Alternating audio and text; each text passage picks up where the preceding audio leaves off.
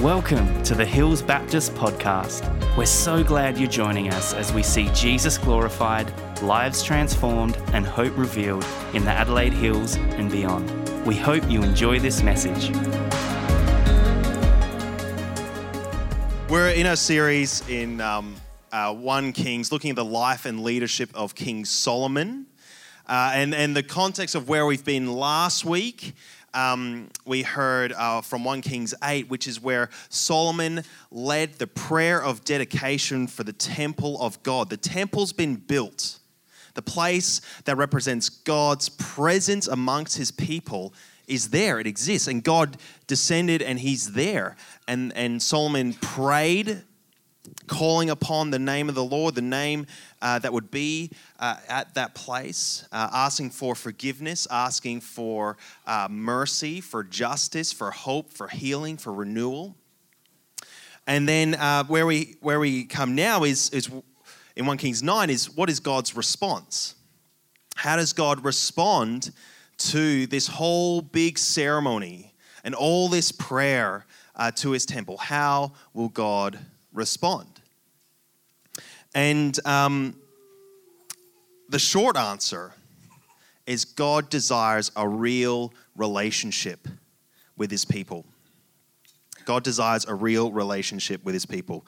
So I'm going to read 1 Kings 9, 1 to 9, and then we'll have a think about it. So if you have a Bible, open up to 1 Kings 9. There are Bibles at the back if you're ever stuck, or if you're new and don't have a Bible, you can just grab one out there, that's yours. So do that. 1 Kings 9. When Solomon had finished building the temple of the Lord and the royal palace and achieved all that he desired to do, the Lord appeared to him a second time, as he appeared to him at Gibeon. The Lord said to him, I've heard the prayer and plea you have made before me. I've consecrated this temple, which you have built, by putting my name there forever. My eyes and my heart will always be there. As for you, if you walk before me in integrity of heart and uprightness, as David your father did, and do all I command and observe my decrees and laws, I will establish your royal throne over Israel forever. As I promised David your father when I said, you shall never fail to have a man on the throne of Israel. But if you or your sons turn away from me and do not observe the commandments and decrees I've given you and go off to serve other gods and worship them, then I will cut off Israel from the land I've given them and reject the temple I have consecrated for my name. Israel will then become a byword and an object of ridicule among the people. And though this temple is now imposing, all who pass by will be appalled and will scoff and say, why has the Lord done such a thing to this land and to this temple? And people will answer, because they have forsaken the Lord their God, who brought their fathers out of Egypt, and have embraced other gods, worshipping and serving them. That is why the Lord brought all this disaster on them. So there's two main components to this little response, is God's faithfulness and Israel's faithfulness. In response to the prayer, God responds by saying, yes, I will hear your prayer. I will be faithful to my promises. And even looking at some of the language he uses, his name will be on the temple forever. But what else does it say? His eyes and his heart will always be there. The temple, the place of his presence, the place where Israel will return to pray, to petition upon the Lord, his eyes will be there. He'll be looking out to his people. And his heart will be there. And it's not that God is listening for the prayers of the Israelite. He desires the prayers of his Israelite. He desires the prayers of his people. And same for us today. God is not just listening out, ready in case there's a prayer shot his way. He wants us to pray to him.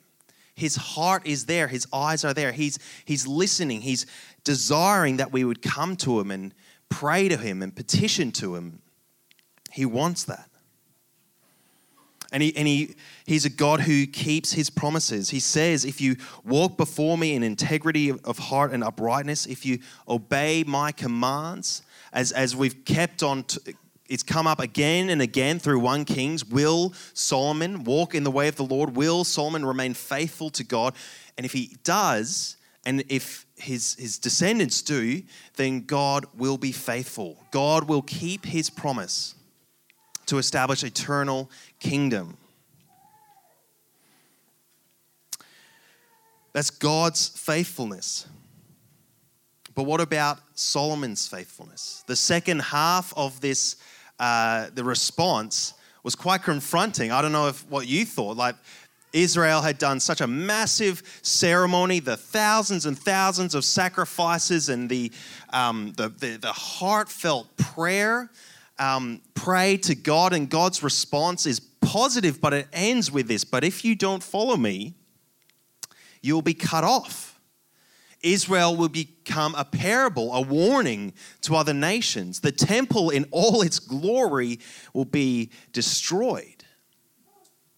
It's not very encouraging. One of the things that this shows us is that what God desires is not a great big temple and all the beauty and the ceremony and all that doesn't achieve that relationship with God. And all that effort and ceremony and the beauty and the intricacy, the detail, the finance, the wealth poured into this temple doesn't achieve a relationship with God. And same, for us, like coming to church and doing all the right things and putting our hands up in worship, or even things like taking communion, doing the rituals, those things don't achieve a relationship with God. Walking with God achieves a relationship with God. So God says, if you walk with me, if you obey and observe my commandments and decrees, that's what God desires. He desires genuine obedience from his people. And if that doesn't happen, even with all the glamour of the temple and all that Israel has achieved for God, they will be cut off. There will be a parable. They will be destroyed. Now, reading this, I wonder, and I'm sure you do too, why is this here? Why this discouraging, after such a great ceremony and encouraging stirring, why is this here? Why is God so harsh? It's because it's a warning. God is warning Solomon what would happen if he's not faithful, if he were to turn other ways. God's warning him, and this warning is a grace from God. It's out of love. God warns Solomon because what God wants is a relationship with his people. So he warns them of what would turn them away.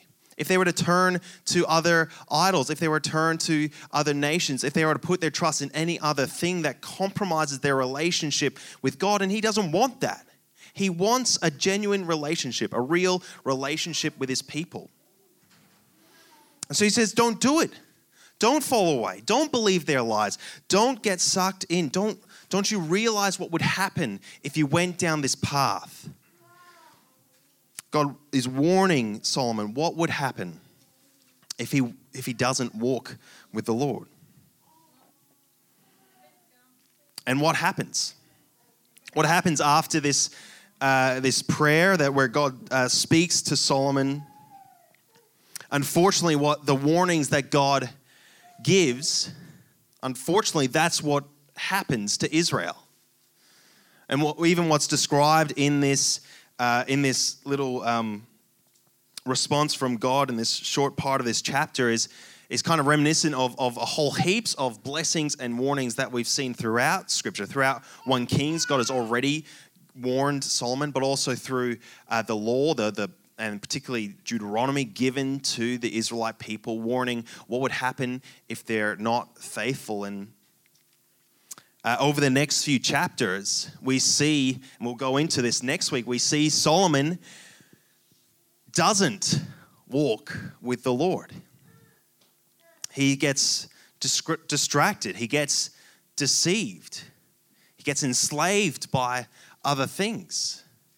He's still king of the biggest nation, greatest nation at the time, but his heart is drawn away by women, by power, by his wealth. And he starts worshiping other gods, exactly what God warns him not to do. And after Solomon, the kingdom is divided. And after a few more years, Israel is destroyed and the temple is destroyed. All that glamour and everything, all the effort put into it, destroyed. Well, God keeps his promises. God keeps his promises. But that's not the end of the story. It's not the end of the story. Because God's love for humanity is even greater than humanity's failure. God has promised that he would establish eternal kingdom. And he's entered into a covenant, a promise, an agreement, a contract with Israel to achieve that. And God is faithful to the covenant, even though his people are not. And Solomon fails. David had failed before him. Jeroboam, Rehoboam fail, his sons, and then all the kings fail. But then God comes down himself.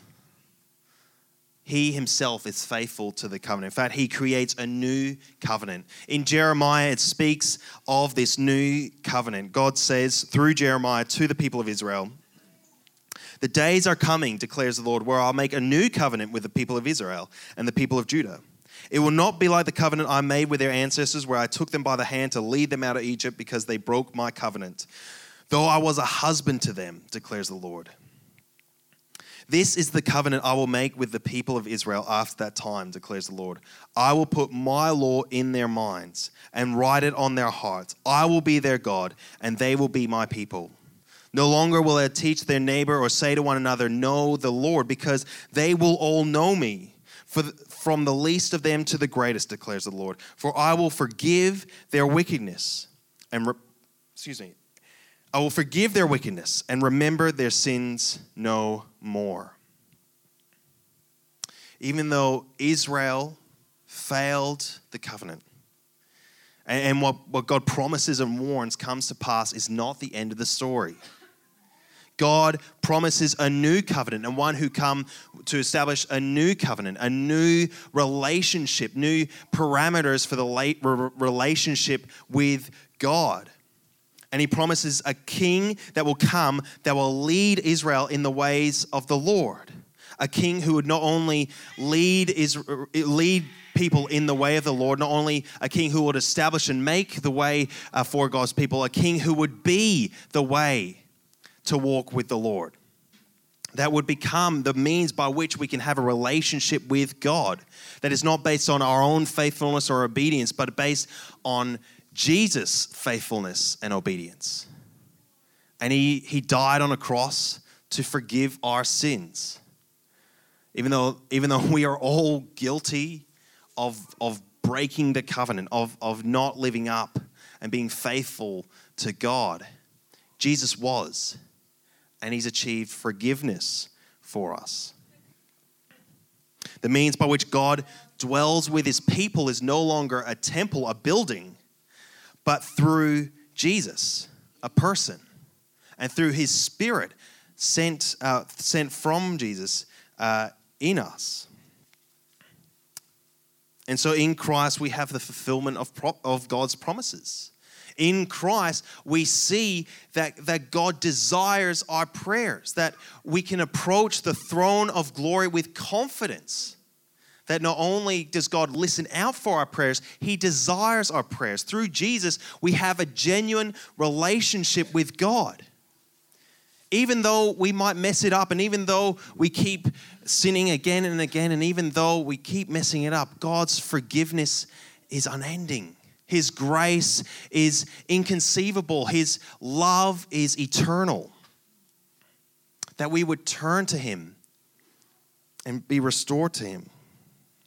So Jesus saves us because God wants a relationship with us.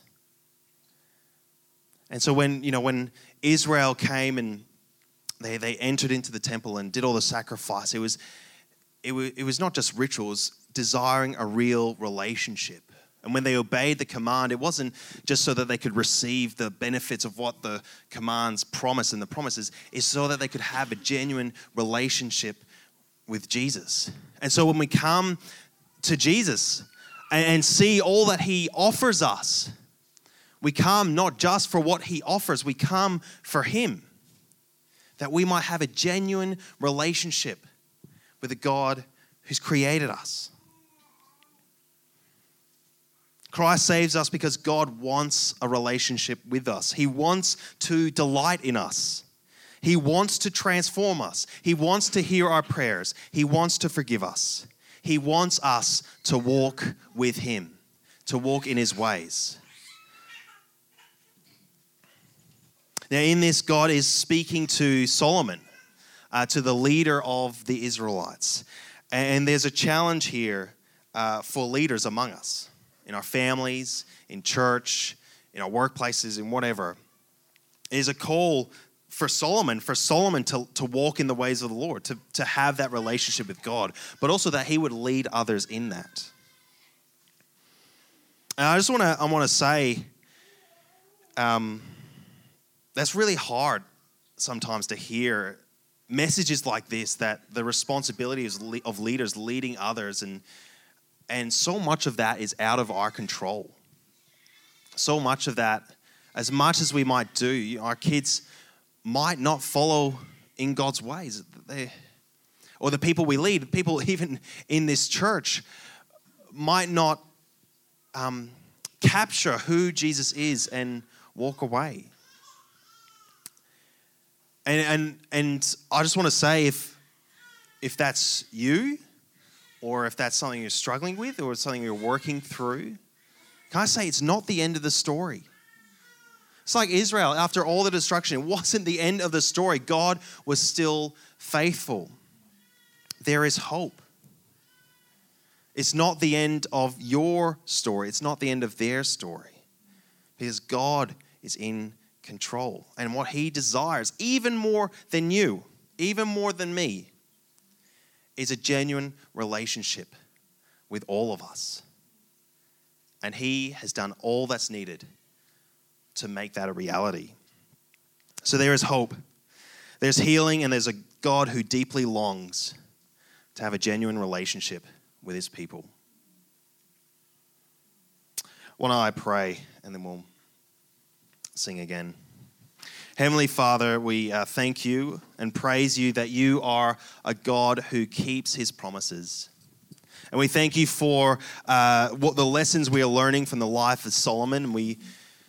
Lord, we pray that we would walk in your ways. We pray that we would be faithful to what you have called us into, a genuine relationship with Jesus. We thank you that Jesus has done all that's necessary to make that happen, that we are in the new covenant, that is not dependent on ourselves, but through Jesus. You've written on our hearts the law of the Lord, and you've made it so that we know the Lord, we know God through Christ. And Lord, we pray that you would help us realize that and free us from the expectation, the oppression of having to live up to a certain standard, but actually free us to live for you. And Lord, we know that you desire our prayers, that you love us. And so we bring before you so many things. Lord, we pray again for our dear sister Fia. Lord, we pray for healing. We thank you already that we are seeing answer to prayer. And Lord, we pray for more.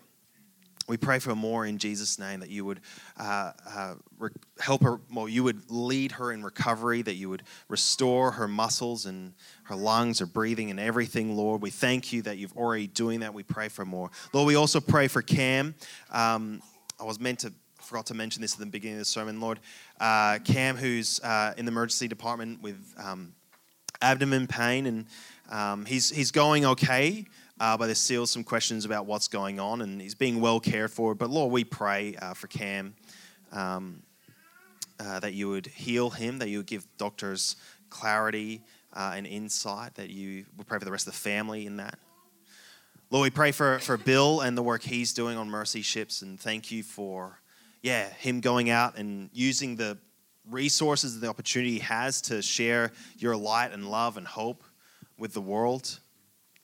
We pray you would fill him with your Spirit to serve, to care, to be your light amongst that ship and your people and in Senegal and for so many other things, Lord. There's so much going on for the amalgamation discussions, for the Lower Bethel church plant, for just the ongoing work of the church, Lord, and the ongoing things happening in the lives of your people. Lord, we pray that you would lead us to prayer. Remind us that you don't only listen out for your prayers, you desire our prayers. So help us pray. Lord, we thank you so much that you have done the work, that you desire a relationship with us. And Lord, we pray for those who are not walking in your ways, who are being deceived and distracted by many different things that this world has to offer, empty things that will not satisfy. Lord, we pray, and it breaks our hearts to see others walk away from you. But Lord, we know it breaks your heart more. And we know it's not the end of the story. That there are many prodigal children out there who the Father is waiting at the gate. You are waiting at the gate, ready to receive them and welcome them back into your family. We pray the influence that all of us might have in you drawing them back to yourself. But Lord, we just pray in hope, knowing that you love them and you desire a relationship with them. And thank you, Lord Jesus, for this time. Thank you for speaking to us through your word, but also through your people. And we pray all this in Jesus' name. Amen. Thanks for listening to the Hills Baptist podcast. If you'd like to partner with us in developing and equipping passionate disciples who love God, love people, and boldly share the gospel, you can do that at hillsbaptist.com/giving. We pray this message has empowered you to live and love more like Jesus. Have an amazing day.